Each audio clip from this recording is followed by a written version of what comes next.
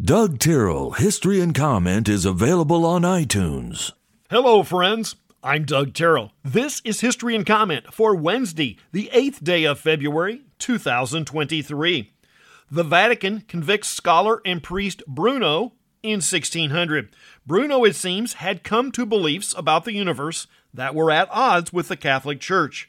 They do not have a high tolerance to any position other than their own. The idea of live and let live was totally foreign to them. Bruno's theory was the universe was infinite.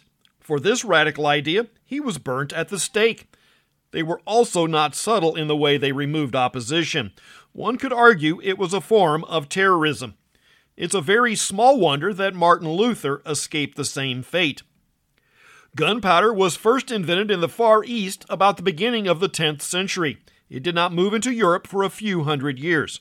In 1627, it's first applied to remove rock in mining in present-day Slovakia.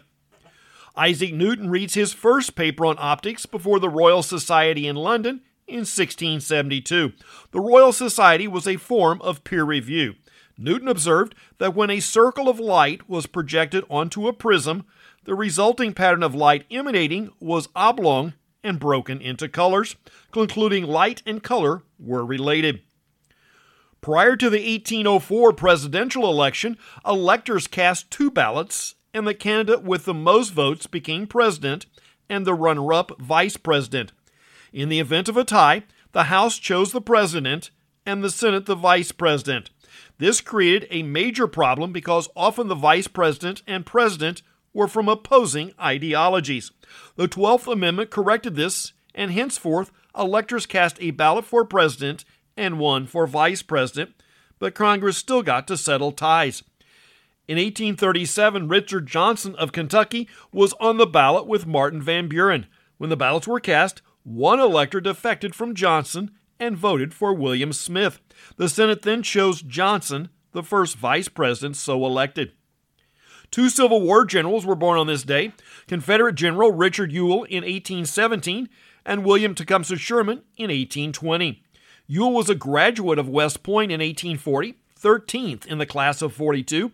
He will serve in the U.S. Army until the beginning of the Civil War, and like many, was a veteran of the Mexican War. William Sherman was just 16 when he entered West Point as a classmate of the then 19-year-old Ewell. Sherman was an exceptional student, but not keen on the rigidity of the academy, and racked up a large number of demerits each year, but still managed to graduate 6th in the class. Unlike Ewell, he did not see action in the Mexican War, but was stationed in Florida in the Seminole Wars and the new territory of California. Sherman drafted the first official government documents confirming gold had been found in the area. Sherman had left the Army in the early 1850s to pursue a career in banking and law. In the late 1860s, he was superintendent of the Louisiana Military Academy, but resigned when it was clear the state would secede and he would not do any act hostile to the United States. He was not quick to get back into the Army and was one of the loudest voices that the war would be much longer and harder than any of the politicians believed or professed. We have often talked about how the border states, who were all slave states to various degrees, were important to the Union cause and not part of the Emancipation Proclamation. Delaware refused to ratify the 13th Amendment abolishing slavery after the war. Of course, the amendment will be ratified, and they had to acquiesce on the point. The Boy Scouts of America are incorporated in 1910. Something like the Delaware slavery vote, but much later, Swiss men vote against women's suffrage in 1920. President Warren Harding brings the first radio set into the White House in 1922. The subject of Bible translations can be as volatile as any church doctrine. I have joked that some folks will go to the point of proclaiming that the authorized King James Version was good enough for Peter and Paul and therefore good enough for them. The main point we should keep in mind is no translation contains the full color and nuances of the original. I find particularly amusing when the group mentioned above are quick to point out the original Greek or Hebrew to expand on the English. The first serious challenge to the authorized version, the Revised Standard Edition, or specifically a portion of it, is first published in 1946. Author John Grisham is 68 today and remains active as a writer. Speaking of English royals, Queen Elizabeth in 1960 proclaims her family will be known as the House of Windsor, and descendants will take the surname Mountbatten-Windsor. Mountbatten was from Prince Philip. This makes King Charles's full name Charles Philip Arthur George Mountbatten-Windsor. His son Prince William, and future king, is William Arthur Philip Louis Mountbatten-Windsor. The Hollywood Walk of Fame is established in 1960. The walk stretches 1.3 miles along Hollywood Boulevard and a bit less than half a mile along Vine Street. Currently, there are 2,725 stars on the walk. Most are from the film industry, but radio, television, and stage have their share also.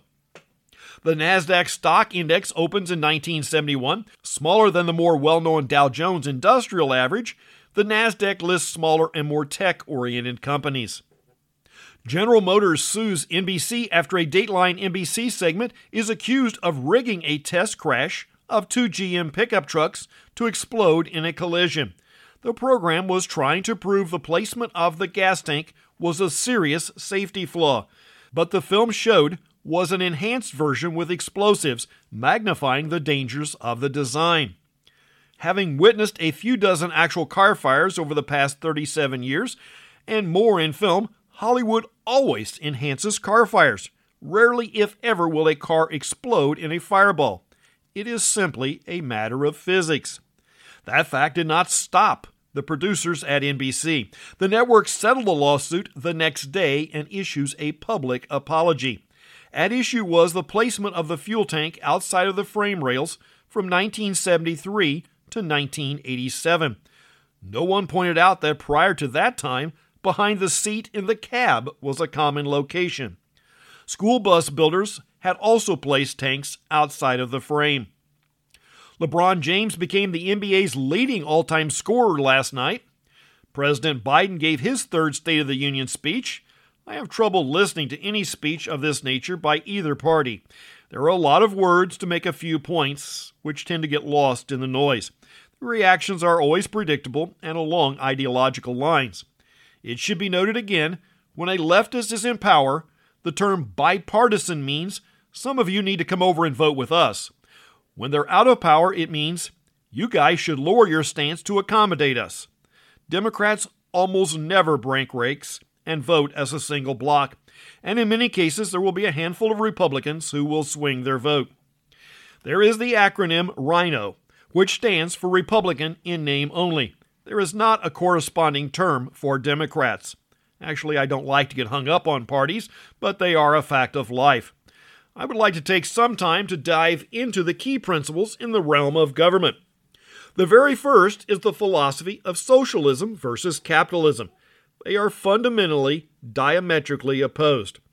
I would prefer to use the term free market economy, a condition where each individual is free to use their skill and industry as they see fit, and then take the proceeds and negotiate with others for the things they need, free of government or political interference.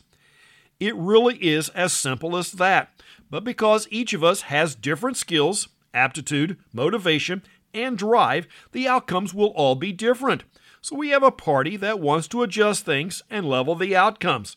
Taken to its extremes, it is the Marxist ideal that everyone contributes at their highest level and the proceeds are distributed equally. One of these has universally failed every time it's been tried, resulting in widespread suffering and the murder of hundreds of thousands in the 20th century. The free market ideal largely built America and has elevated more people of diverse backgrounds than any other in written history. That's History and Comment for the 8th day of February. I'm Doug Terrell. Now go do something worth remembering.